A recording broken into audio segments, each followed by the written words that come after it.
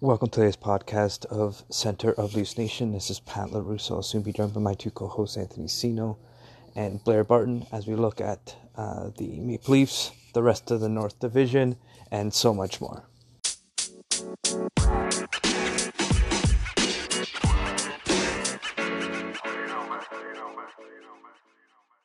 Welcome, everyone, to the latest podcast of Center of Leafs Nation. This is Pat LaRusso. I'm joined by my two co-hosts, Blair Barton and Anthony Sino.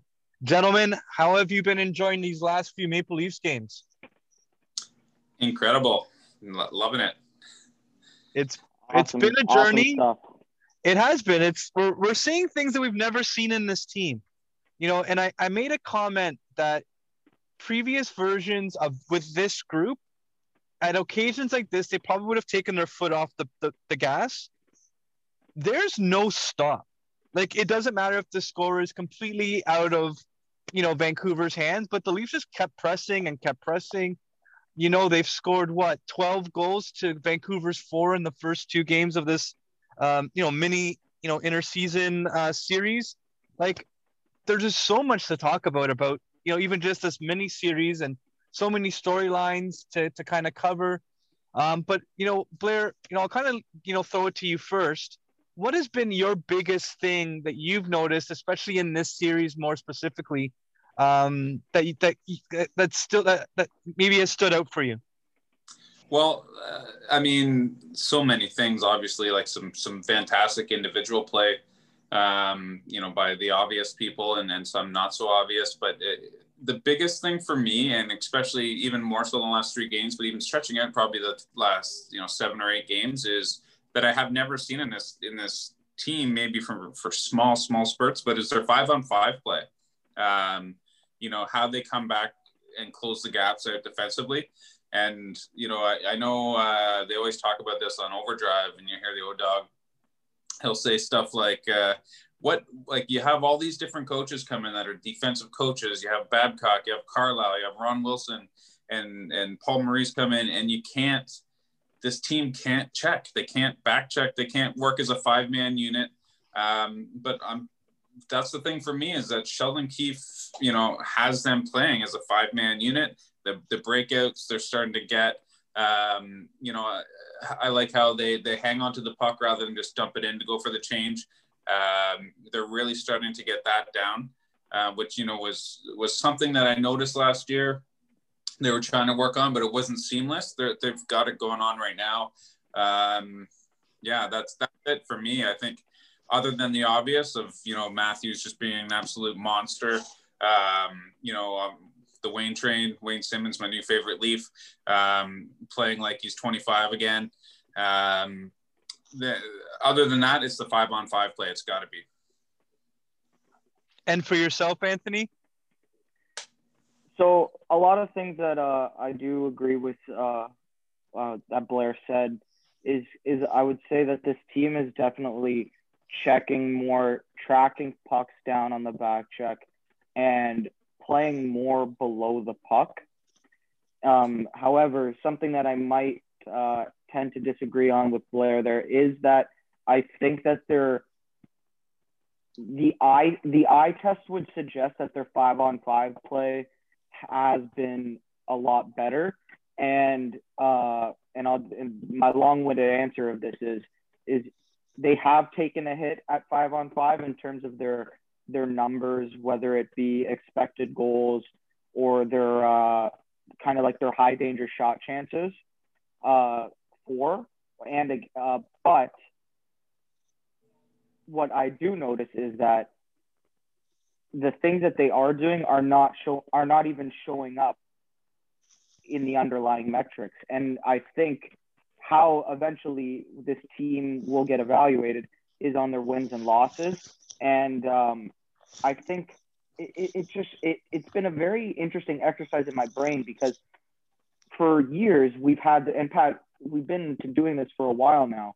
How many times have we said, okay, this team's not maybe getting the points, but how many pundits on Twitter you go and read, the countless fans that could never say anything bad about the team, they're saying, oh, well, Austin Matthews and Mitch Marner, they were a minus tonight, but like, look at their expected goals numbers, or look at their shot generation, their high danger shot generations. Like, everyone was constantly using analytics to defend this team. And ultimately, where did it get us? That's a rhetorical question. It got us nowhere, right? It got it like absolutely nowhere.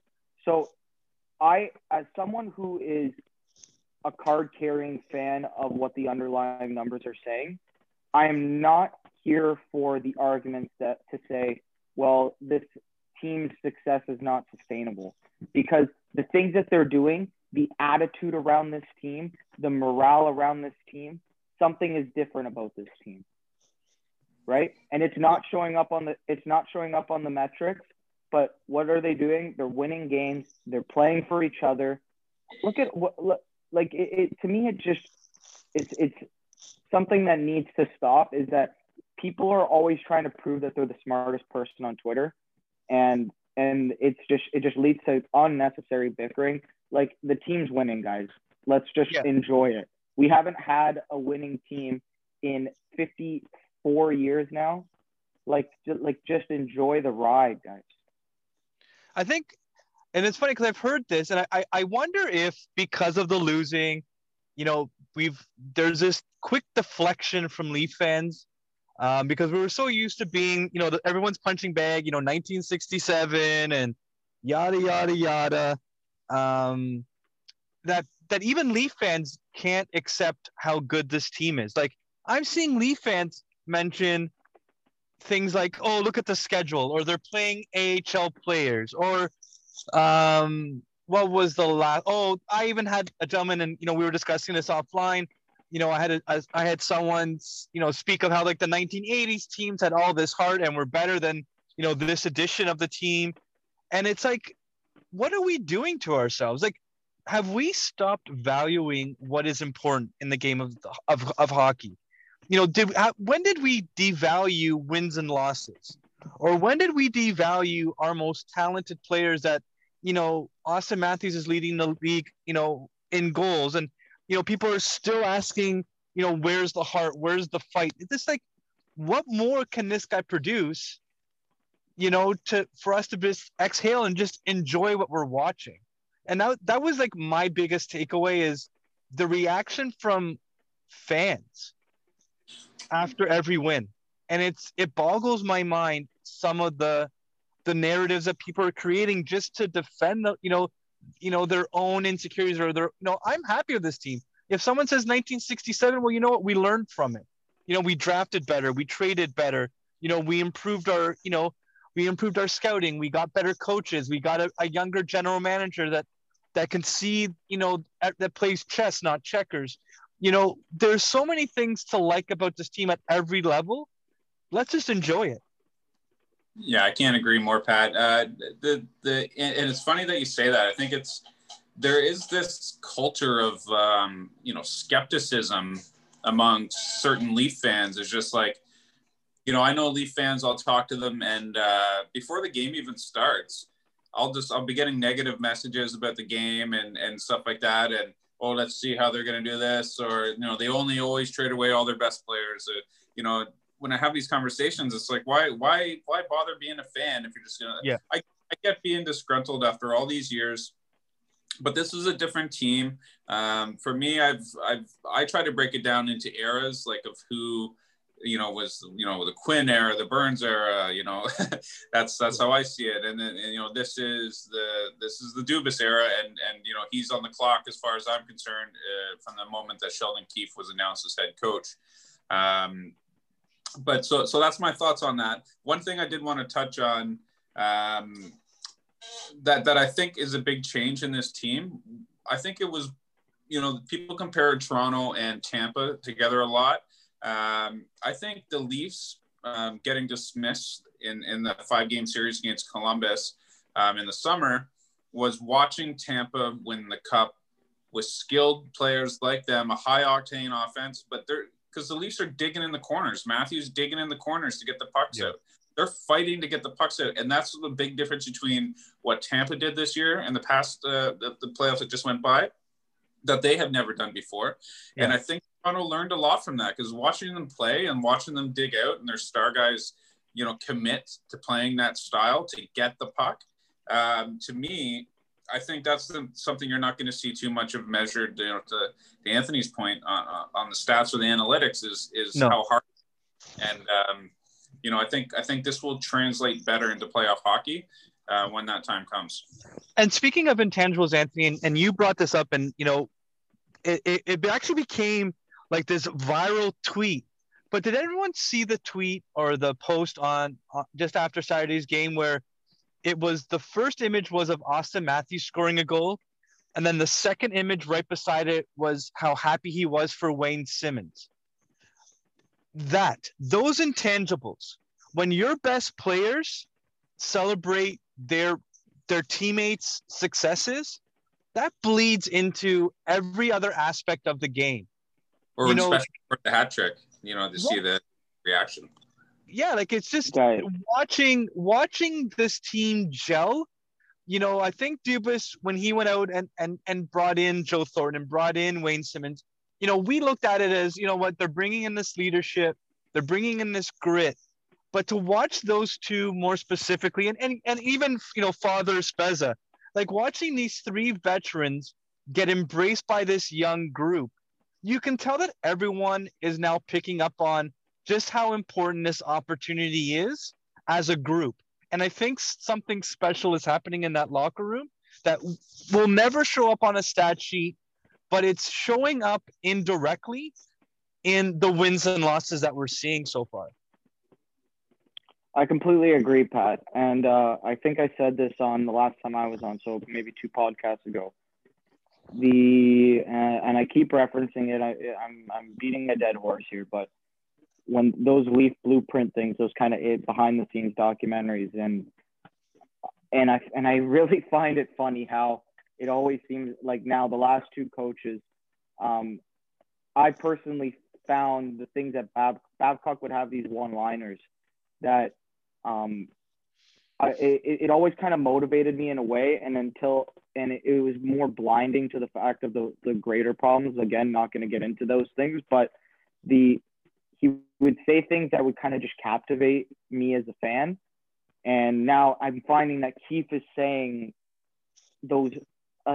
saying things that are also very, very captivating to watch as a fan. And I can only imagine being a player in that locker room and listening to that every day. And one thing that he really stood out, that he said that really stood out to me was, it's not just about showing up and being the best that you can be. It's about noticing when somebody else needs a lifting up, and let's help that guy become the best player that he can be. So a lot of things that are intertwined in that comment there, and a lot of things that we as fans from the outside can see. One example, the resurgence of Wayne Simmonds, the hat trick that Jason Spezza gets, and you can see that bench just jump up in excitement. The goal that Jumbo scored back in Ottawa. Bogosian, there was a few games ago, there was a tweet that had the bench mic'd up. Bogosian blocked a shot and iced the puck on a key penalty kill at the end of the game. I think it was in Calgary. And you hear someone say, I think they said like F and right deuces, right? And you can see it, guys. Like we heard it all last year on Overdrive. Blair, you mentioned that show earlier. I think it's one of the best shows in Toronto, by the way. Ray Ferraro constantly on his daily hit. The Leafs had the quietest bench in the league. Quietest bench in the league. Yeah. That's not the case anymore, guys. No. And we're seeing this team become, like, you're just seeing the development of the team and however, what's the word that I'm looking for? It might sound cheesy and typical Leafs, already planning the parade, but I really truly believe that we're watching something special, like right before our eyes. And the only reason why I'm saying it is I don't want, God willing, they do the thing. and they take that silver thing home. And we don't appreciate going back to this moment and saying like, wow, that's when I knew it. You know what I mean? Yeah. Like, I think we got to appreciate every game. We see these little moments. Don't live and die with every win and loss, because it's not healthy that way mentally. But just appreciate the moments that we're talking about here and seeing the development of something that, you know what, like, if they do it, we're gonna look back on these things and say like, that's a moment again. Yeah, That's there's those moment. little shots of what the future might look like is what we're seeing literally on a game by game, shift by shift, play by play basis. And that actually takes us to some unfortunate news in Leafland. Yeah. You know, the injuries are now starting to pile up. You know, a couple weeks ago it was Nick Robertson and Joe Thornton. You know, now it's Travis Dermott, and sadly the Wayne Simmons, you know, has an upper body injury, out for 6 weeks. Kind of want to get your gentleman's take on, you know, who do you think is the next man up to kind of help the Leafs get over this little bump? And, you know, sort of what are your thoughts on, you know, the thoughts that Joe Thornton and or Nick Robertson might be back in the lineup as of late next week? Yeah, I think, I mean, yeah, I was raving about the Wayne train heading into last game, and I was texting everybody my favorite new Leaf, and you know I always love watching him play, and I think he's just been absolutely incredible. And you know, this could be a little bit of a blessing. He plays hard. He's a bit worn. You know, it might not be a bad thing for him to get 6 weeks in, get some bike time in, and come back rejuvenated and you know rested for the playoffs. But as far as next man up goes, I really think Ilya Mikheyev is on the verge of breaking out. He has been absolutely amazing all season long. Like his speed has really kicked like a gear I've never seen from him before. And I know he's going to be getting a turn on the second power play unit tonight. I think he's somebody that's just raring to break out, and I think he could step in. I'm not sure who they're gonna. I know that they had Thornton on that line today, but he's not eligible to come off. But I think he's somebody that certainly will take advantage of this opportunity. And yeah, I can't wait to see Nick Robertson play to get a good sample size of his play. And I can't wait for Joe to come back. Love me some Joe Thornton. Yeah, I agree with you, Blair. I think it's time for Ilya Mikheyev to start putting some points up. Frankly, he's doing a lot of the little things right. It's just the guy can't buy something. And look, quite honestly, I don't think he has the talent to score, to be like a traditional third line top, maybe middle six forward in terms of scoring. When you look at the end of the year, you're never going to see Ilya Mikheyev with 50 points over an 82 game season or anything like that, or even 40 points. But I think,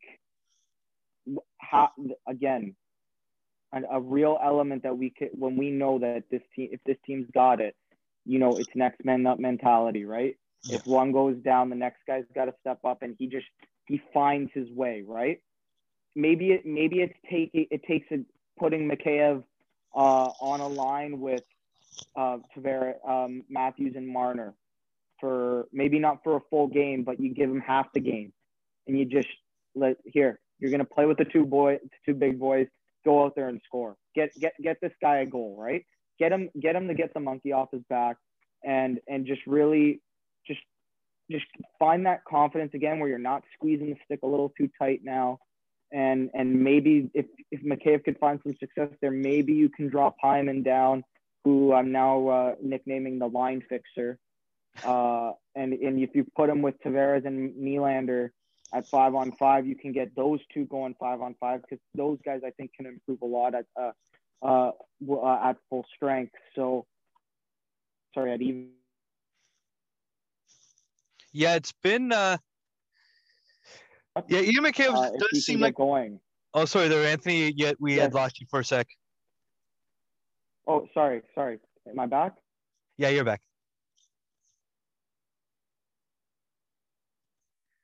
Yeah, Ilya Mikheyev definitely seems like a guy that was snake bitten He's hit crossbars, hits posts.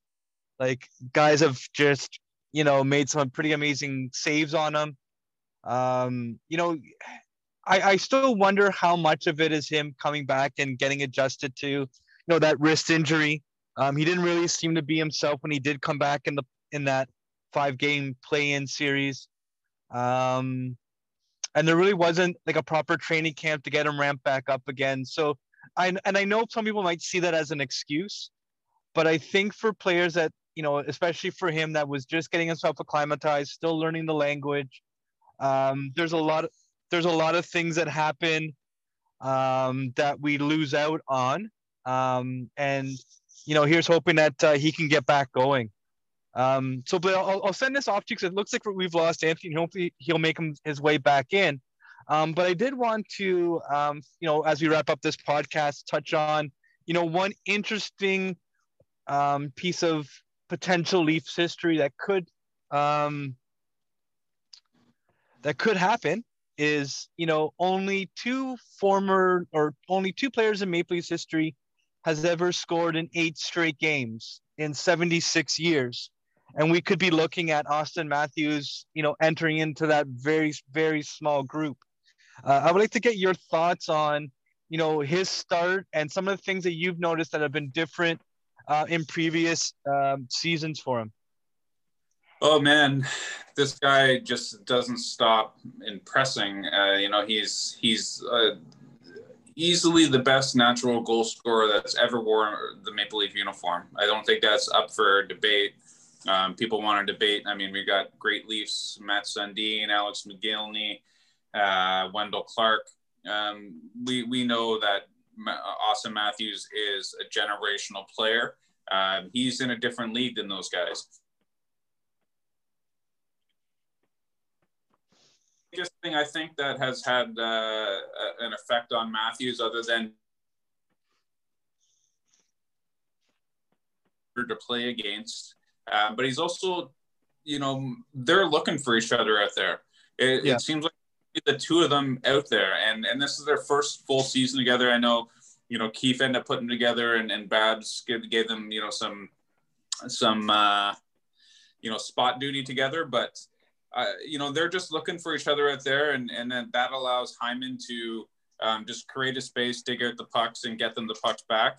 But they're just one of the most dynamic duos in the NHL, and having one of the best passers in the league distribute to the best finisher in the league. In my mind, the undisputed best finisher in the league is Austin Matthews, and between the two of them, Mitch Marner and Austin Matthews, I think we could see this streak double up.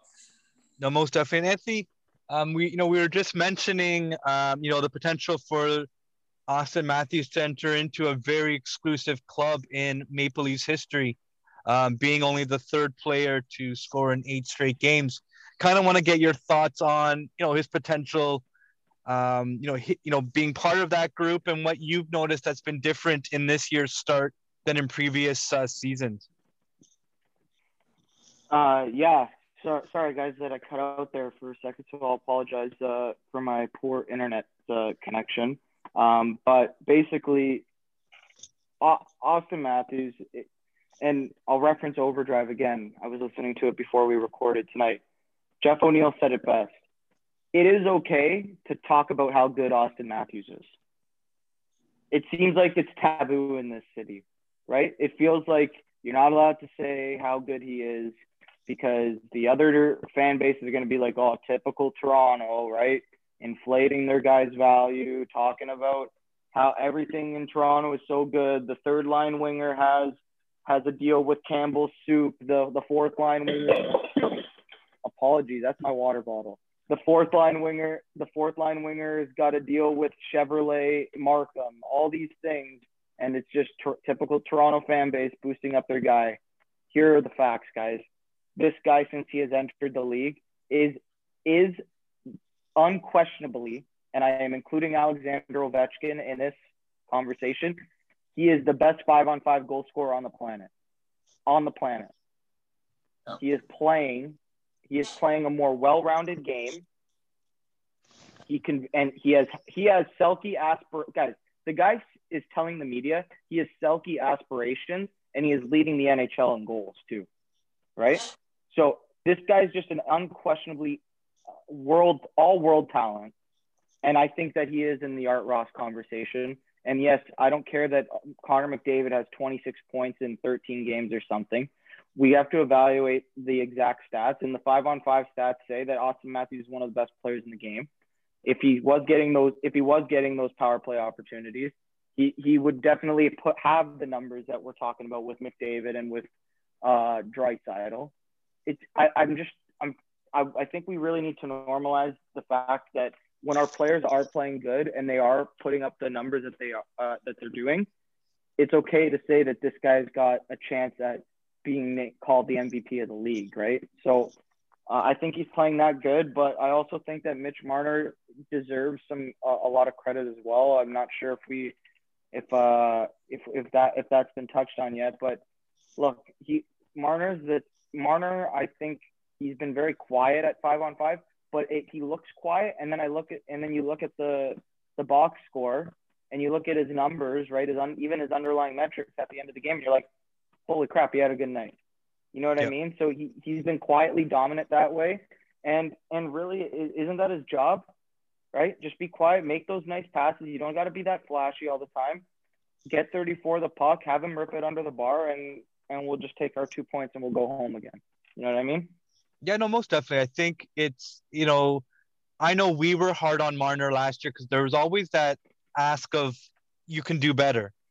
And the same thing could have applied to Auston Matthews too. I think, we asked him to play, a more well-rounded game, play, go in the corner, start digging out the puck, start making your own plays. Like, you can't be reliant on, Hyman to always be there and do that for you. And here we are. Using your size, sorry to interrupt, but using your size, 6'4", 215 or whatever he's playing at right now. Yeah, once he starts using his size. He lost some weight though. Yeah, but he seems faster. Yeah, like absolutely. He seems to have gained a step or two, and it really makes me wonder. And I brought this up in a debate on the weekend because a Leaf fan said that Auston didn't have a lot of heart. He didn't really put too much into his craft, and I'm like, he trained with undoubtedly the best player on the planet, Connor McDavid, all summer. What they could have learned and what they bounced off each other is immeasurable, but we're starting to see it. Like that one play, I forget which Vancouver player it was, where he put the puck through him, skated around him, and then potted the shot. Like, we're seeing new elements to Matthews' game that we never saw before. We knew his shot was deadly. You put the puck on his stick, it was going in. Like, he can find those little holes, bar down, where there would be literally just enough room for the puck to go in. He found it. He would find those spots every time. The roof would have blown off that building if there were fans in the stands. That's a goal there. That's a goal there where I look like, man, if you had 18,000 people in the stands there, it would have just blew up. That goal was just disgusting. It was beautiful. And it's something that we're seeing an additional element to his game that I think come in the high pressure times like the playoffs will serve him well. When somebody tells you somebody like an Auston Matthews doesn't work hard, that's just a shortcut to thinking. Because, how do you become so good at what you do and become the best in the world at it without even a doubt in a non-traditional hockey market, playing against, his whole life playing against subpar players? And to walk in the NHL, score 4 goals his first game, and to do nothing but continue to score goals at 5-on-5, and he doesn't work hard. Tell your buddy to shut up. Yeah, it brought like I said, it brought out some pretty fierce debate. But once again, it speaks to what we all discussed right at the top of this podcast was there's an insecurity about this fan base that we're afraid to appreciate when things are going well. And it bleeds into a lot of the comments that you see. But you'll never hear a bad thing come out of my mouth when it comes to Auston Matthews. I think we're still only seeing the tip of the iceberg. It has been a great chat this evening, gentlemen. Do you guys have any final closing thoughts as we as we wrap up this latest podcast? Score predictors, guys. It's got to become a tradition when we record on a game night. Oh, what yeah. do we got? I got mine ready to go. I got all right, Blair, fire away. I think Vancouver's going to bring their A game tonight. I think the Leafs are going to be a bit sleepy on them. I think the Leafs are going to win 5-2, and I think that I think Mikheyev's going to pop 2 tonight. 1 on the power play, 1 shorthanded. Oh wow, you're even putting names to these goals, Blair. Love it. Love the confidence. Call myself. And all right, what's your prediction? So I'll go 6-2. 6-2. Matthews, Patrick. Ooh. Marner 3 points. And I got Jimmy VC to score 1. Just a dirty one. Yeah. Let's give one to Jimmy, get him going again, right? Yeah, I know, right? Just since we're giving him out like Oprah. Yeah. Team Jimmy. I'm going to have to go with Blair's line of thinking. And I really do think that Vancouver's going to give the Leafs a little bit of a pushback tonight. I think the score is going to be a little bit closer. I have it at 4-2 Toronto, with Austin Matthews getting a goal to reach that franchise milestone. And I see Zach Hyman getting 1 as well. And little Mitchie Marner getting 1 goal and assist tonight as well. And hopefully another dirty goal from our 4th line to give us the 4th Leaf goal in my prediction. Can't believe we didn't even mention Spezza's hat trick or that shot that he's got going. Yeah, so we'll have to see that for another podcast. Gentlemen, It has been a pleasure as always. To all our listeners, we can now be found on Amazon Music, Spotify, Apple Podcasts, Google Podcasts, and frankly, anywhere you listen to your favorite podcasts. Thanks, everyone. Bye.